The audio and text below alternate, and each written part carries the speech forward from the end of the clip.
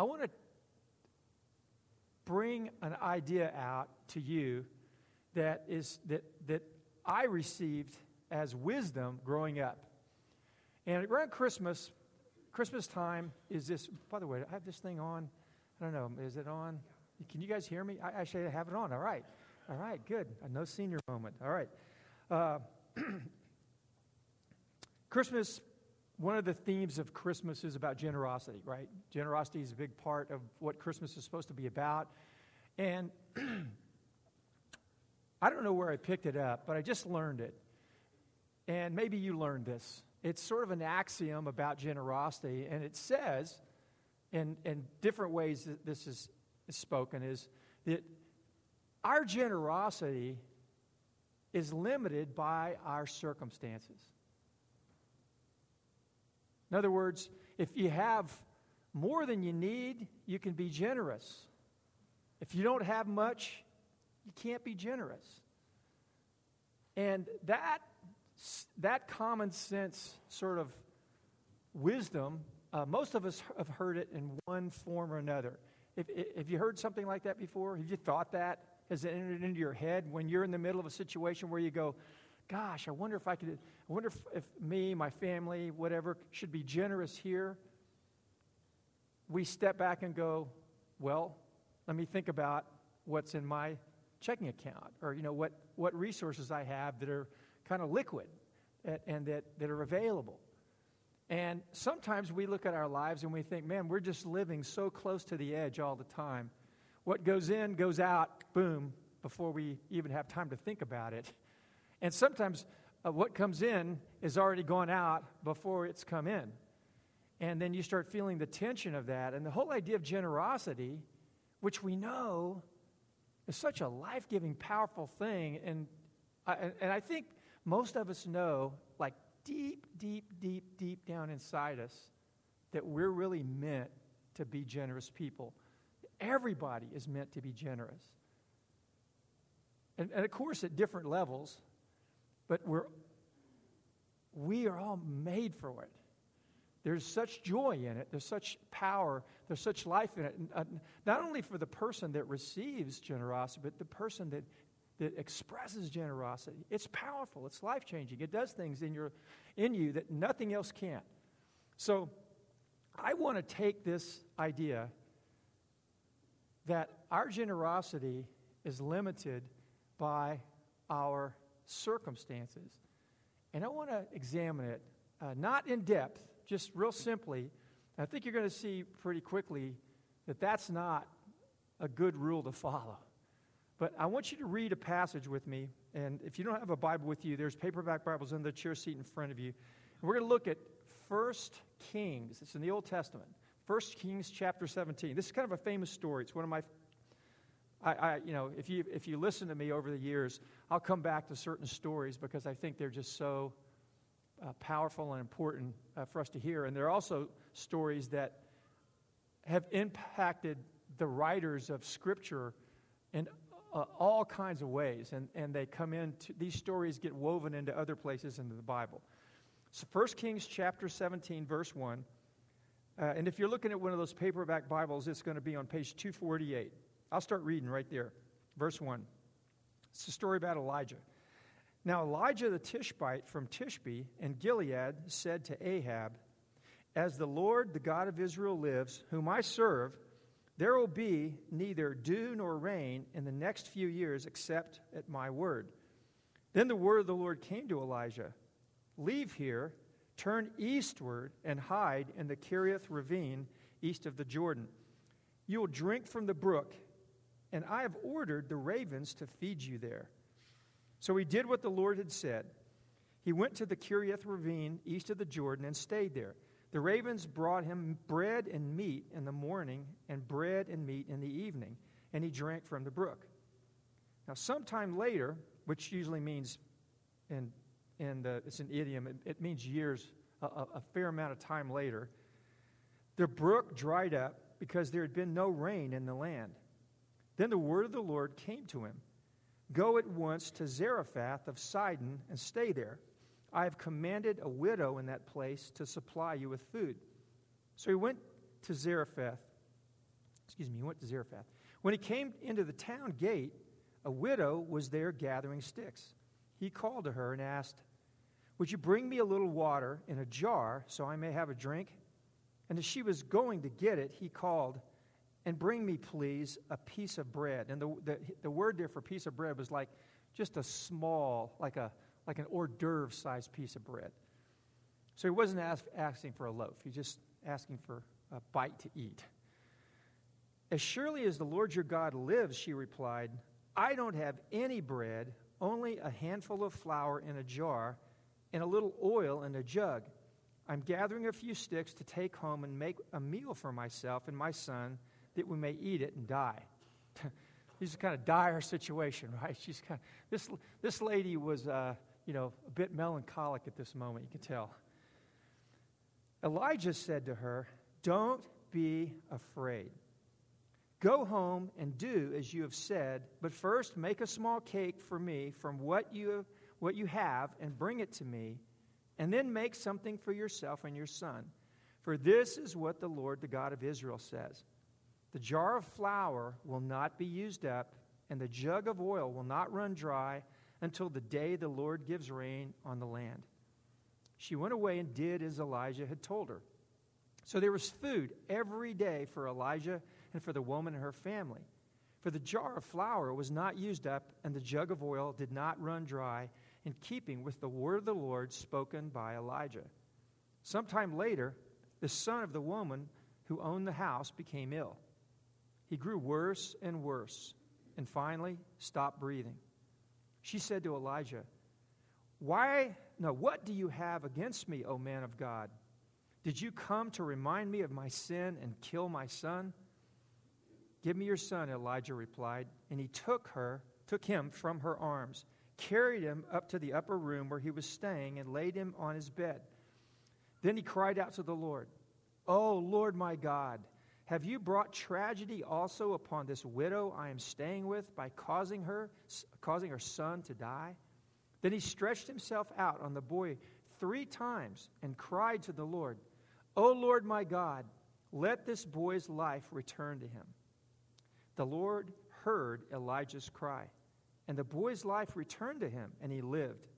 Elijah picked up the child and carried him down from the room into the house. He gave him to his mother and said, "Look, your son is alive."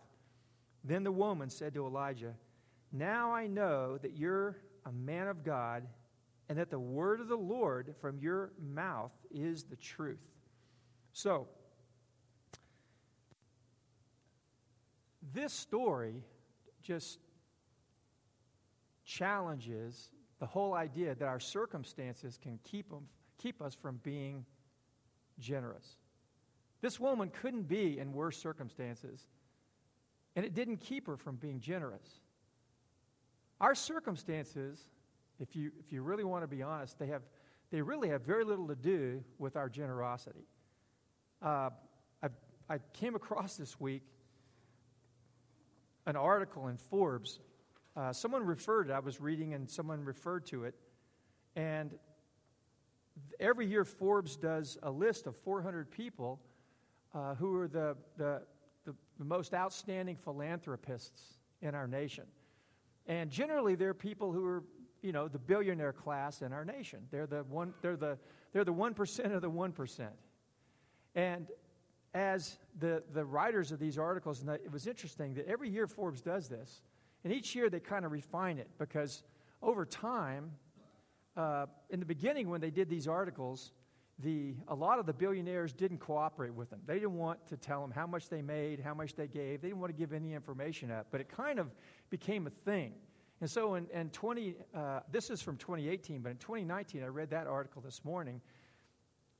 These billionaires were like giving them tax returns and showing them exactly how much they gave. It was like there was some excitement about this, because in the last year, a number of the billionaires who were on the 2018 list, I don't want to imagine what their motivation was, but their giving increased between 2018 and 2019, and some of them in a fairly significant degree.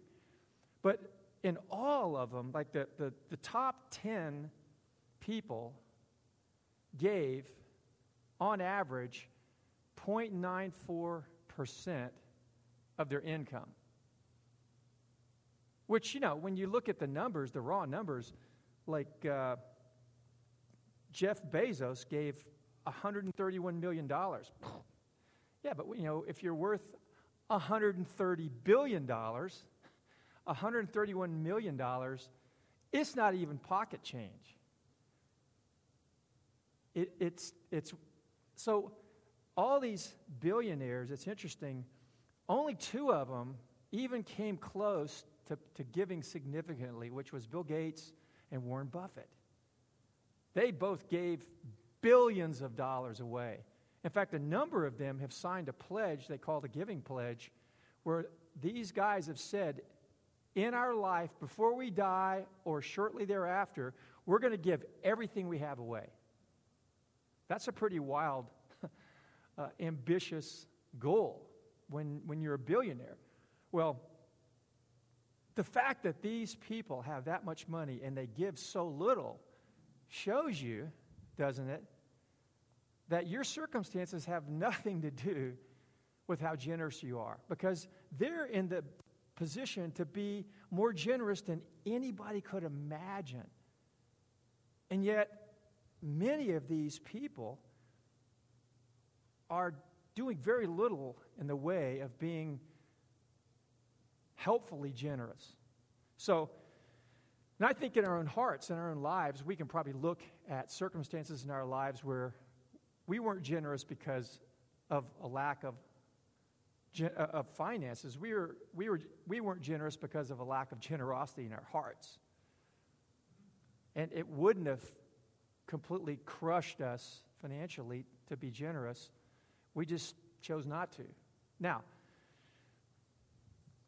I want to look a little closer at this story just for a moment, because what happened in this woman's life is there's two things that she learned that were crucial to her becoming a generous person. Because in one sense, you can say this woman put a face on generosity.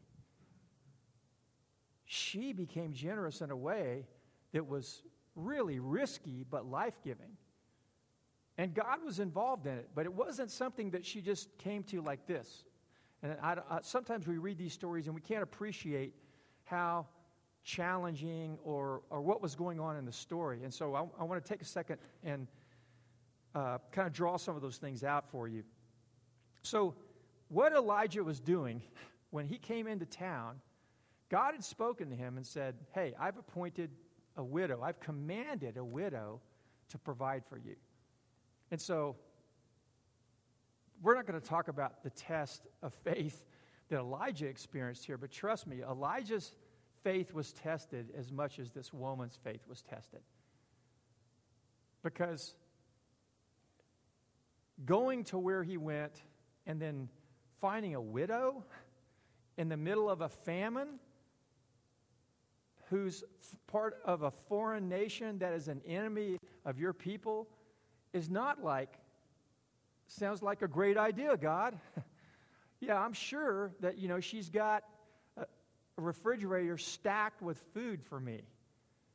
So he goes to this place, and God didn't say, there's a widow named, Marlene, and she's at XXX, number street. God just said, go there. And so this whole thing was like a wild goose chase in a certain sense. And so he walks into town, and I think he just showed some wisdom as he just saw a woman, and he's kind of going, I'm just gonna, I know that there's some woman who's going to help me. And so I'm going to show up in town, and I'm just going to ask for a drink of water. And if you haven't noticed this, if you read through this story is just like Jesus and the woman at the well. Just point for point for point for point for point. And it just starts off with Elijah is thirsty. Jesus was thirsty. And we're not going to try to follow the parallels, but it's an amazingly identical story with just a few little changes in it. So when Elijah came into town and he finally figures out who this woman is, and she's the one that God commanded to provide for him, he's not just asking her to make him a tortilla, right? He's just not saying, give me a little hors d'oeuvre. what he's saying to her is something that has, real spiritual implications, which is at the heart of this. Because here's the thing about generosity. Generosity flows from experiencing God's generosity. It flows out of experiencing God's generosity. Experiencing it, not just knowing about it, not just hearing of it somewhere else, but I mean experiencing it yourself. But for her to experience God's generosity, something has to happen. And he's inviting her into it. Now, here's the way it works.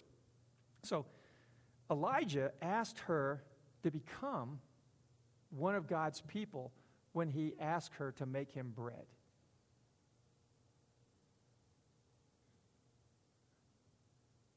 The way that you showed your worship in the ancient world and your allegiance to some god was you would bring offerings of some kind.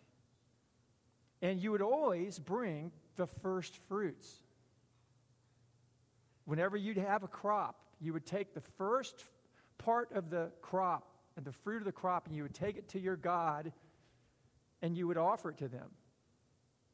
And, I have friends who live in Hawaii, and they say you can go up in Hawaii and find little altars all over the place in the mountains of Hawaii, where you will find sometimes a little image of some sort, but there'll be a little altar to the gods, that people believe inhabit the mountains.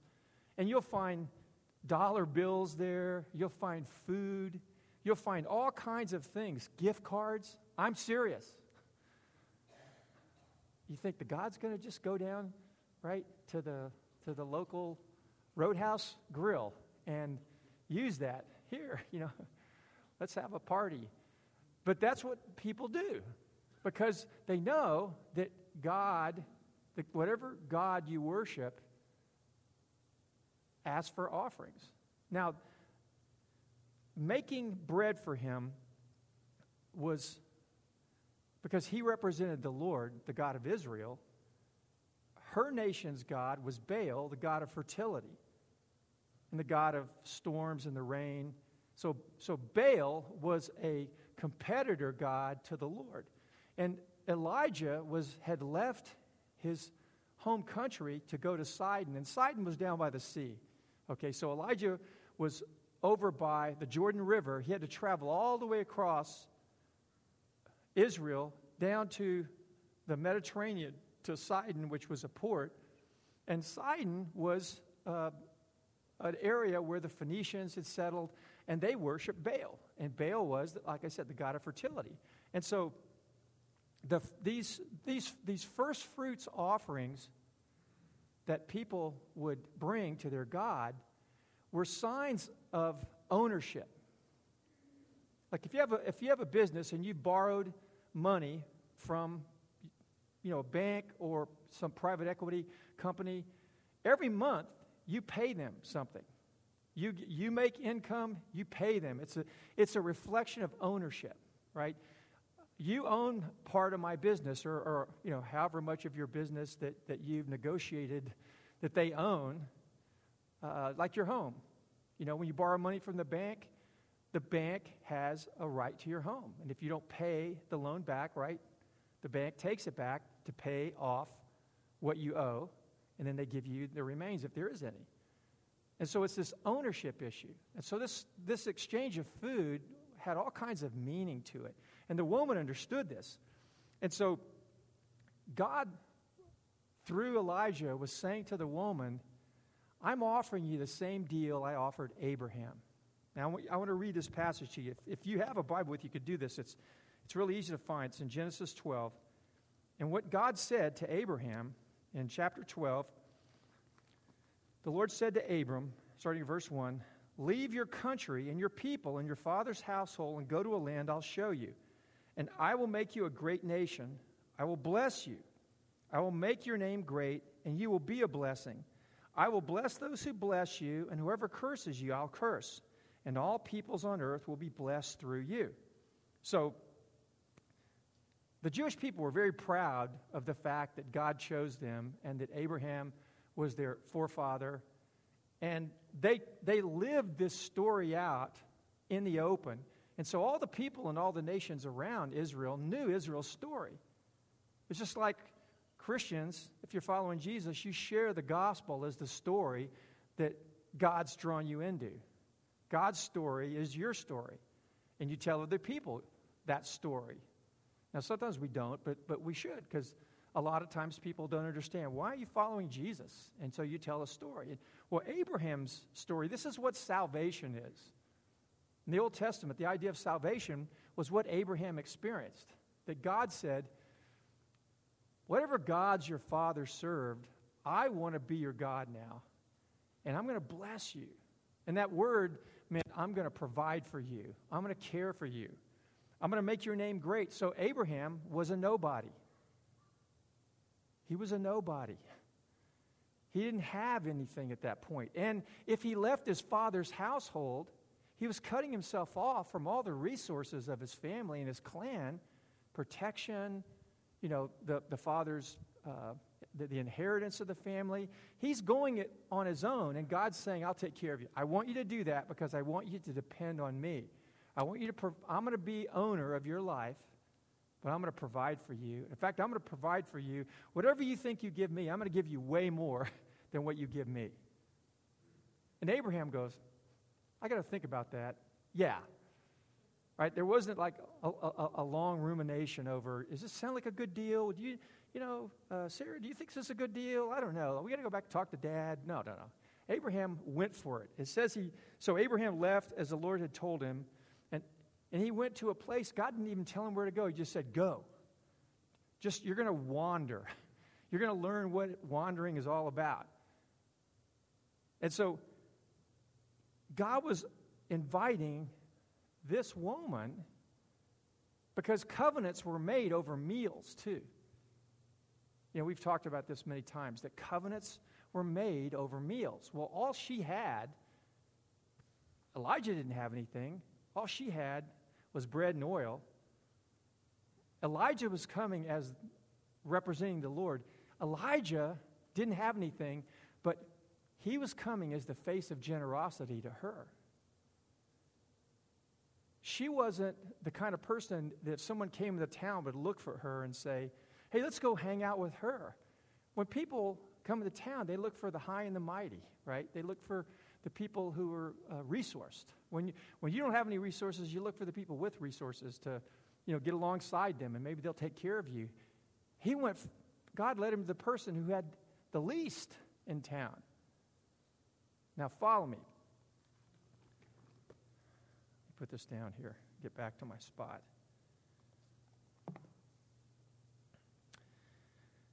To follow the Lord, she had to renounce her faith in Baal. She had to make a decision. Do I follow the Lord, who's making me this good offer, but boy, his prophet doesn't look like it works very well. He's coming here. He didn't have anything. He didn't have a donkey behind him with all kinds of goods on it. He's just kind of walking into town barely alive. So he's not the best example of it, and sometimes we're not the best example of what God's blessings look like. But Elijah's coming in, and he knows he's got something, that he has God's promises, and he has God's word for her, and so he shares it with her. This is a woman in a very desperate situation. Elijah has to believe that God's going to back him up when he says this. Do you understand? And so she has to choose, am I going to bring, if God's now my God, am I going to bring my first fruits to him? Well, where do you bring it to him? There's no temple there. You bring it to the prophet. And if you notice what Elijah said when this is a time of famine. There was a famine because there's no rain. Baal was the god of rain. God, the Lord, was saying to people, who's really God? Baal or me? Decide. And Elijah announces to the people who were following Baal, because that's what was happening in Israel. Ahab and Jezebel had started promoting Baal worship. And they built a temple. And they put an image of Baal in the middle of it. And they said, we're all going to worship Baal now. He's the God who can, make us all rich. And whatever God you worship will affect your life.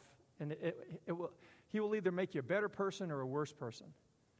Well, Israel was degenerating into injustice and corruption and violence. And it was clear Baal was not an inspiring figure. Right? He didn't bring the best out of people. And so Elijah, we read, Elijah announced to everybody, listen, we're going to see who's the real God. Now, a lot of people hear about the challenge on the mountain where Elijah and the prophets of Baal have this thing about fire. This is more dramatic than that. Elijah announces to the king, which is announcing to everybody, listen, king, you don't want to follow the Lord because you want to follow Baal. Well, it's not going to rain until I say so. It's not going to rain for years until I say so. Now, don't you think that Ahab and Jezebel went right to the temple and prayed to Baal and said, oh, Baal, send some rain. And then day after day goes by, week after week goes by. What God does when we follow someone or something and trust in it more than we trust in Him is He just allows the worst things to happen. Not because He enjoys that, but He has to let us get to the point where we're desperate enough to reconsider the choices that we've made. And really, this story is played out over and over and over in the Bible. We're presented with these choices, and we make bad ones consistently. And God's really merciful, but at a certain point He just goes, I've got to let you hit bottom. In fact, I'm going to speed, your descent to the bottom by doing certain things that just expose how bad your choice is. Because it's the only way to wake a person up. In recovery circles, they say you have to hit bottom to begin to see that your life is out of control. It's become unmanageable. And so that's what happened to Elijah. I'm sorry, to the widow and to all the people. But God's going to this one woman who, why on earth the Lord picked her? But He basically said, do you want to worship Baal? How's that working for you? She was desperate and about to end her life, right? I don't think she was going to kill herself. She's going to starve to death. That's what happens when you don't have food. When you're a widow, on the list of people who get help, widows are at the end of it. They are. It's always been that way. Nobody cares about them.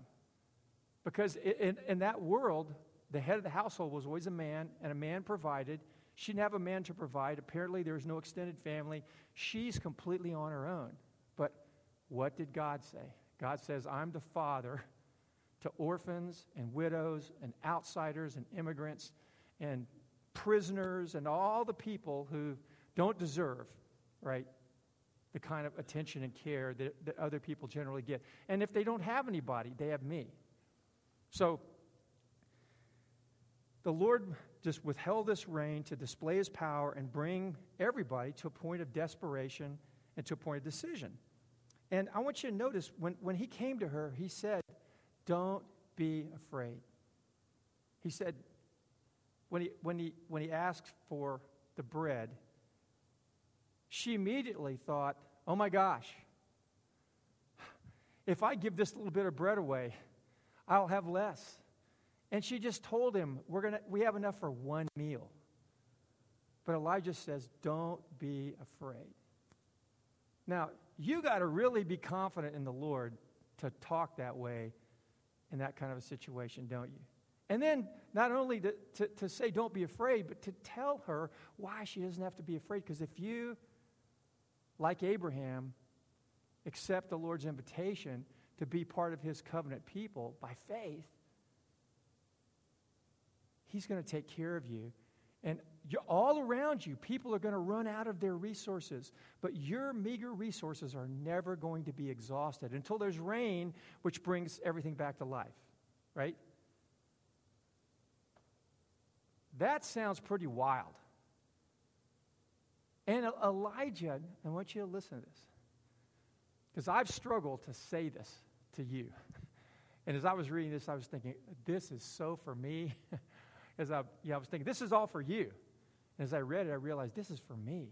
Because what Elijah said to the people, to the widow, was, bring a piece of bread first to me, then you can eat.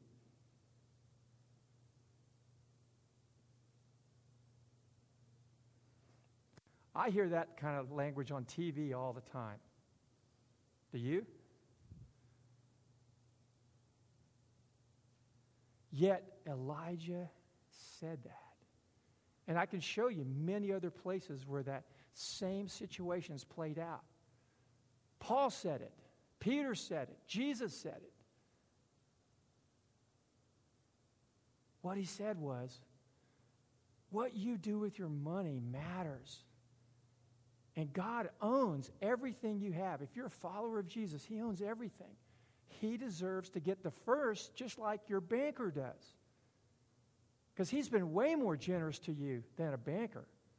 He's been way more generous to you than anybody that's ever lent you money for anything that you will ever do. And He says, don't be afraid. Now, here's the thing.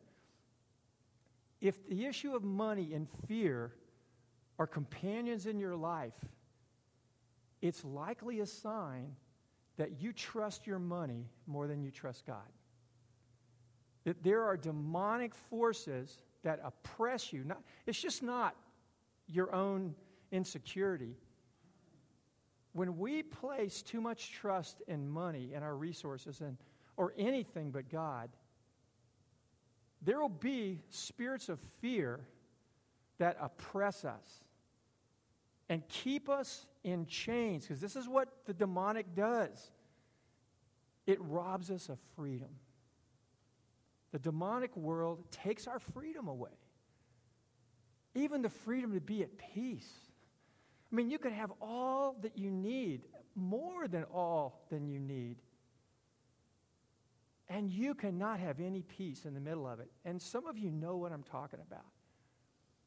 And God's trying to get your attention and saying, if you put your trust in the Lord, you will begin to see that fear dissipate. There's lots of people who have experienced that. More people have experienced that than have experienced the trusting God and having fear. Paul said to Timothy, he said, you didn't receive a spirit of slavery leading to fear, but you received the Spirit who gives you power, love, and self-discipline, right? The spirit of this world, when we believe in something besides Jesus and we really depend on something besides Jesus, we will receive a spirit as a result of that. Just like when you believe in Jesus, you receive the Holy Spirit. And whoever or whatever we trust in, we're going to have, there's going to be consequences of that in our lives. And Elijah knew this woman, because she worshiped Baal, because her people worshiped Baal. Now, she may have been the kind of a woman who had one foot in each place. She'd heard about Yahweh. She heard about the God of Israel. And she kind of thought that he's pretty good. I kind of like him. But, everybody in my town and everybody believes in Baal, and I can't kind of go against the grain here. And a lot of times that's what ends up happening to us. We start following Jesus and we start trusting in Jesus and something else. And Jesus says you can't do that. Jesus says you can't serve him and money. And Mammon was a god. In the ancient world, there were temples to Mammon. And the word Mammon was the word, that for that god was the word for currency. And Jesus said, you can't. You will serve one or the other. Because when push comes to shove, you're going to only trust in something. Like somebody that was here a couple of weeks ago reminded me when I was it was last week when I was talking about Bob Dylan. And Bob Dylan, when he became a believer, he wrote that famous song, You Got to Serve Somebody. And it's a really kind of corny song, to be honest with you, but it's full of truth. It's just dripping with truth, that you will serve somebody. And you will have certain consequences to that. So, if you're a fence sitter here today, before I finish this, I want to ask you to consider something. The Lord is asking you to give Him the bread that you depend on. The first fruits bread. And I'm going to explain that in just a minute. He's asking you. I am speaking for Him. And I went before the Lord and said, Lord, I don't want to say anything. You can get in trouble for saying the Lord said something and He didn't say it. I believe this with all my heart, that the Lord is saying this to us and to you. He's asking for the first fruits of your money. He's asking you for it. There's something the Lord is about that's bigger than, just some little lesson that we're talking about on Sunday morning. And one of the biggest strongholds that is holding back our country and us is the stronghold of money. And it's not meant to be a stronghold. It's not meant to be a spiritual stronghold. It's meant to be a blessing and a gift. It's a tool. But if we trust it, it takes over our lives in really unfortunate ways. So, I just want to ask you, and this is going to take some guts. I want to pray just together. Have you been like this widow? Or like a person who's been, not just a person who depends and trusts in money, but you try to trust in Jesus and money, or some other thing, or some other person. Does this speak to you at all today? Because if it does, I just want to ask you, if you want to change, if you want to grow in the area of generosity, you guys think your lives are blessed. If you got 1 foot, you're a fence sitter. You don't know what blessing is yet. You really don't. You just don't. This woman didn't, but the Lord had things in store for her. The Lord has things in store for you, and I'm going to show you in a second. Money, and this is a harder thing to swallow. Money is the door to more, not more money. This woman, because she stepped through this door of trusting God, when her son died, she got a resurrection from the dead, which only happened a few times in the Old Testament. She went through the door of trusting God with her money, and it opened the door to more. And not always, but many times, money is what keeps us stuck spiritually. Not always, but many times. And if you sit here and you say to me, well, that's not why I'm stuck, you're stuck there. If you reflexively dismiss what I'm saying, that's usually a sign right there. That's the point of contention in your life. So if you feel like you're stuck in that place, I just want you to stand right now. We're going to pray. We've all been at this place at some point in our life. Right now, at this point in your life, if you're there, just stand up. It's hard. And you can tell if you're there, you're not the generous person that you want to be. If you're not the generous person that you want to be, that's why. It's not because you lack the circumstances, you lack the money. It isn't. It's either fear, unbelief, or disobedience. And Jesus wants to be real to us. Now, it may be hard when you're married because one of you wants to follow Jesus and be faithful in ways that your partner doesn't. You just do what you're supposed to do. That's all the Lord wants. So just pray with me. Lord, like this widow, we thank you that you've invited us into your family, and we say yes. And Lord, what little we have, we want to say yes to you right now and begin to give that as first fruits every time that we're paid.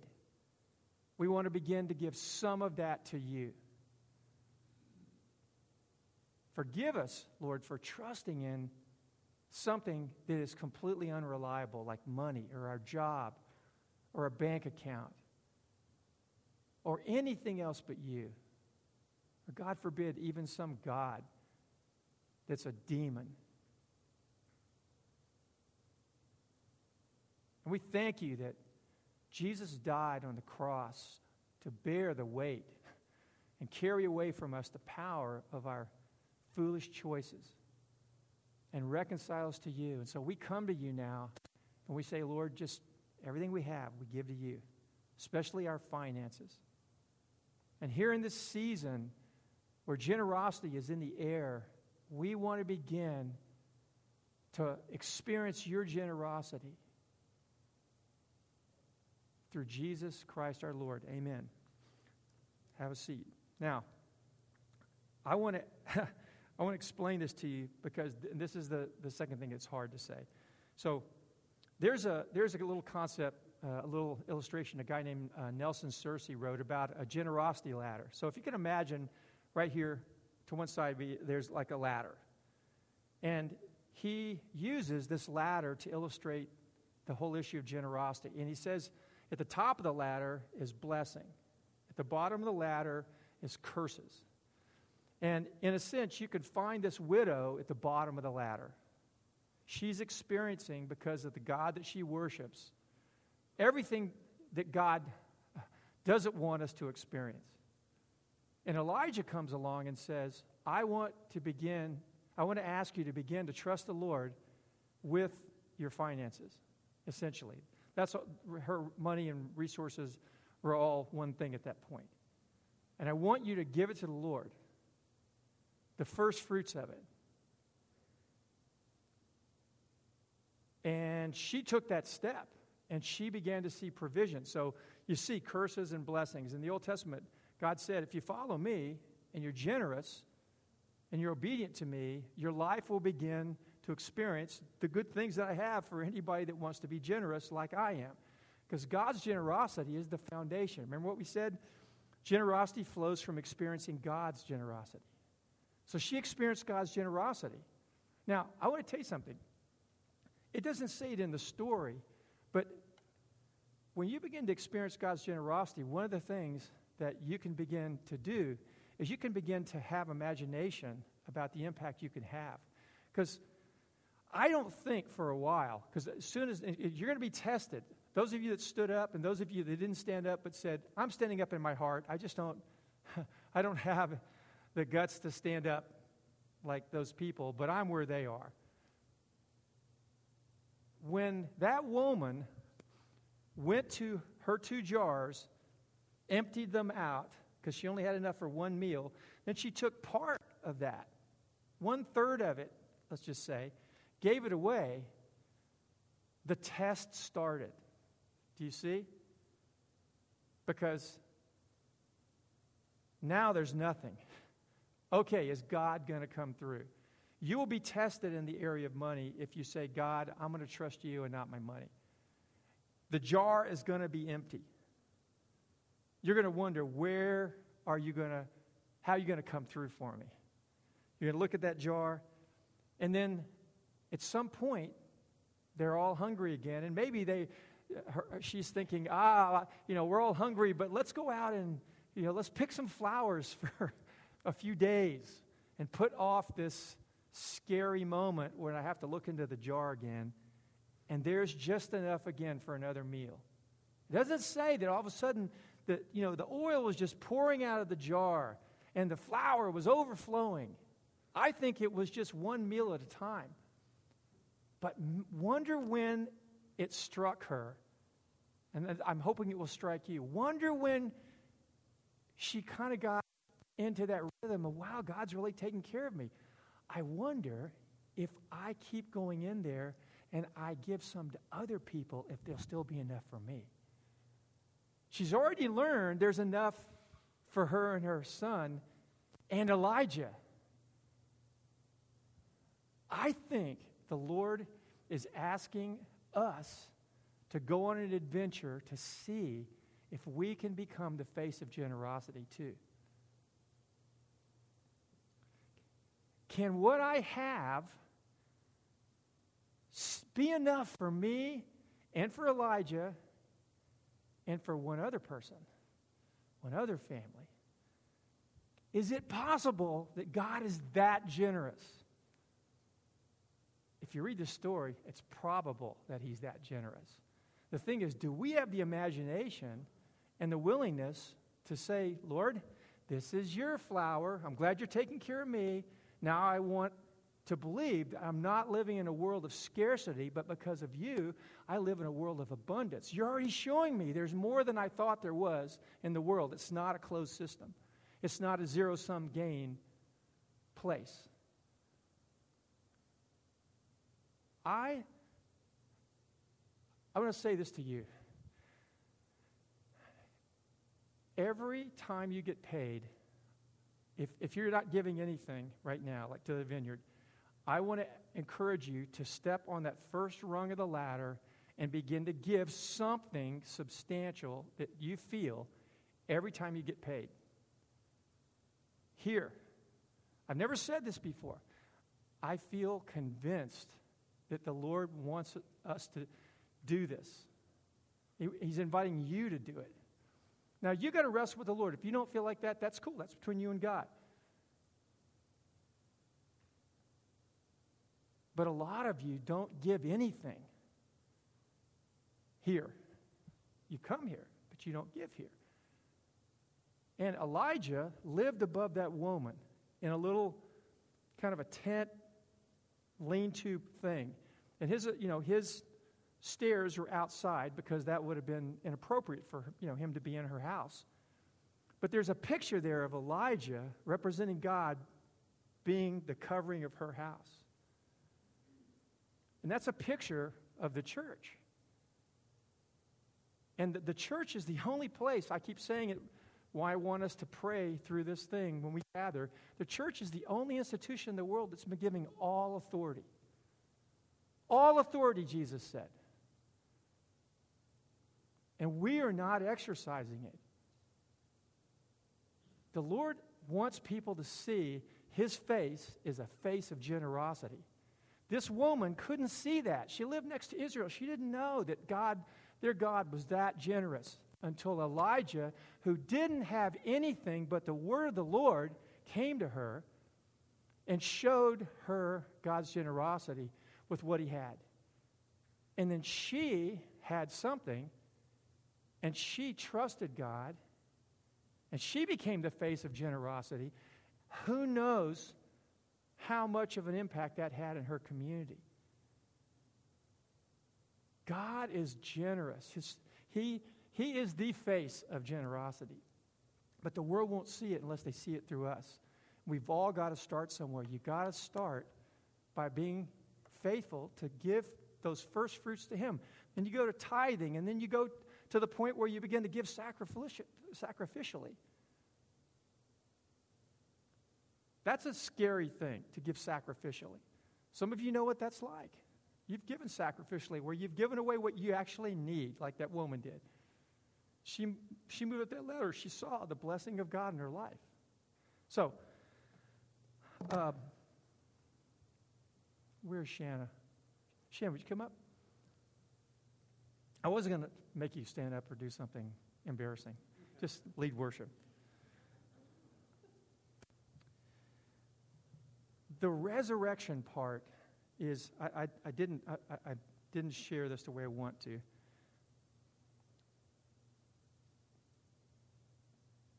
think how I can say this in 2 minutes. She experienced the goodness of God through most of this story. Then at a certain point, her son died.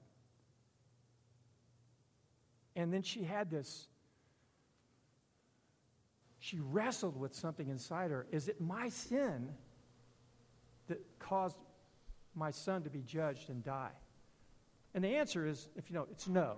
Elijah wondered. He was confused. Like, gosh, God, you're here. But what this woman showed us is, and it's what we see in the Lord's Prayer, God is a good, good Father. He's generous, but He's also holy. And at a certain point, you know who widows hope in most? I mean, their children.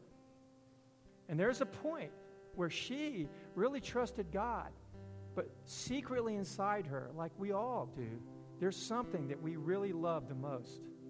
And at a certain point, it becomes an issue between us and God, because God's jealous in a holy way for our loyalty, because whatever we trust in,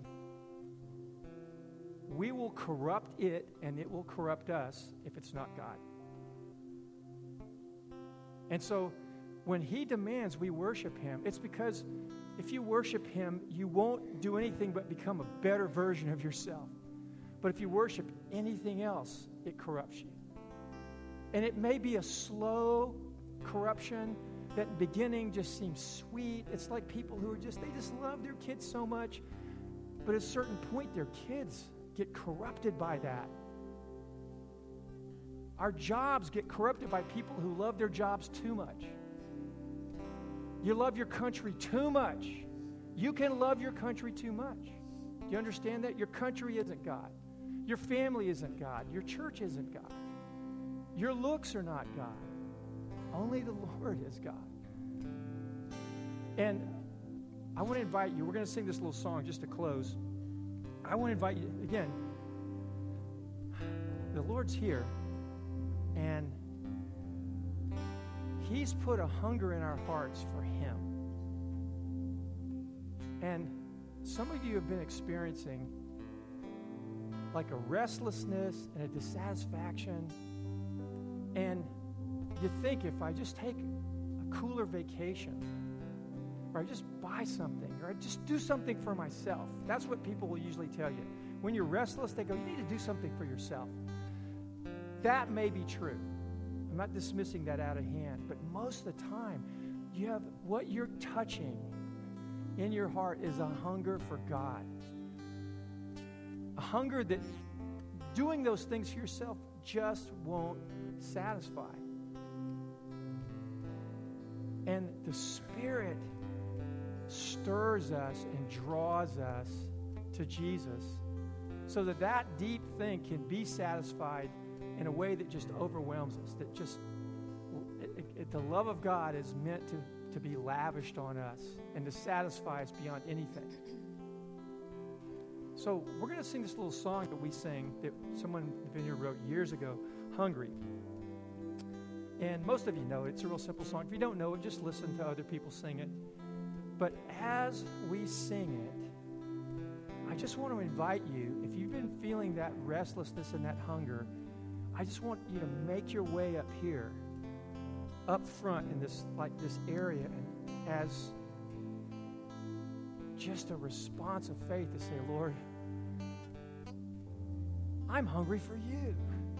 Would you come and satisfy me? Would you become, what really satisfies me is above everything else? Because if you love God, you're going to love everything else that He's given you, and you're going to enjoy it way better than you do right now. But none of those things will satisfy you if you're not hungry for Him. And so the Spirit that lives inside you, He's drawing you into that place. And don't be proud. Don't worry about what people think. I mean, we're here because we're worshiping the living God, and He wants to meet us here. He's living. Jesus is the same yesterday, today, and forever. And so He wants to meet us here today. And I just encourage you, as Shanna starts leading us this song, we're just going to close the service right now, and at any time you want to leave, you can leave.